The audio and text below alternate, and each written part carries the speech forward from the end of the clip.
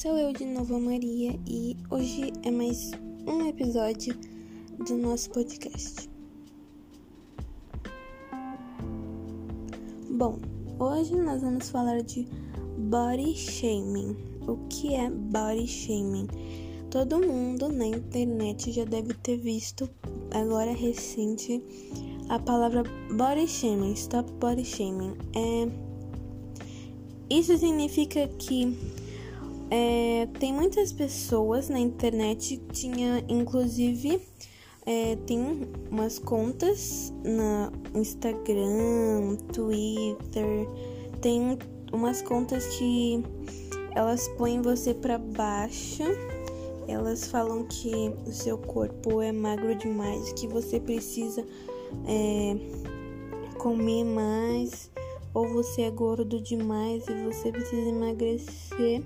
E isso é body shaming, ficar falando que você não é perfeito, mas ninguém é perfeito, porque se parar pra pensar, eles fazem isso só porque eles estão inseguros com eles mesmos.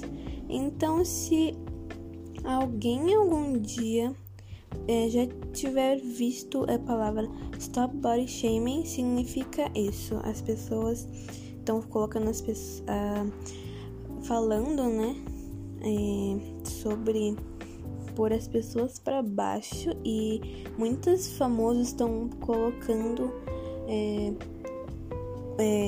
fotos de stop body shaming. Inclusive a Charli D'Amelio, ela tem um vídeo no TikTok que tem lá todas as fotos do stop body shaming. Ela tem 2 vídeos, na verdade, então é bem interessante pesquisar e saber mais sobre o que está acontecendo agora, sobre essas coisas maldosas, porque ninguém aqui é perfeito. É mais ou menos sobre o podcast da perfeição, que ninguém é perfeito. Tá acontecendo mais ou menos a mesma coisa agora. Então, se vocês verem alguém falando mal de alguma pessoa,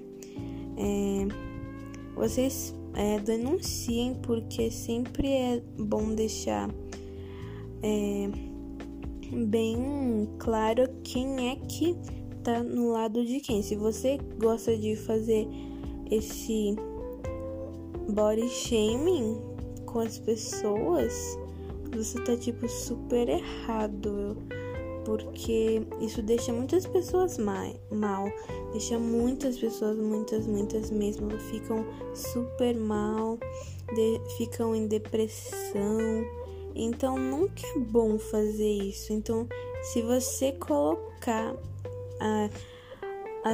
você tiver lá no Instagram, por exemplo, e você vê uma publicação stop body shaming, coloca no seu story, ou se você quiser tirar print, coloca no seu status, porque isso é bem importante, sabe?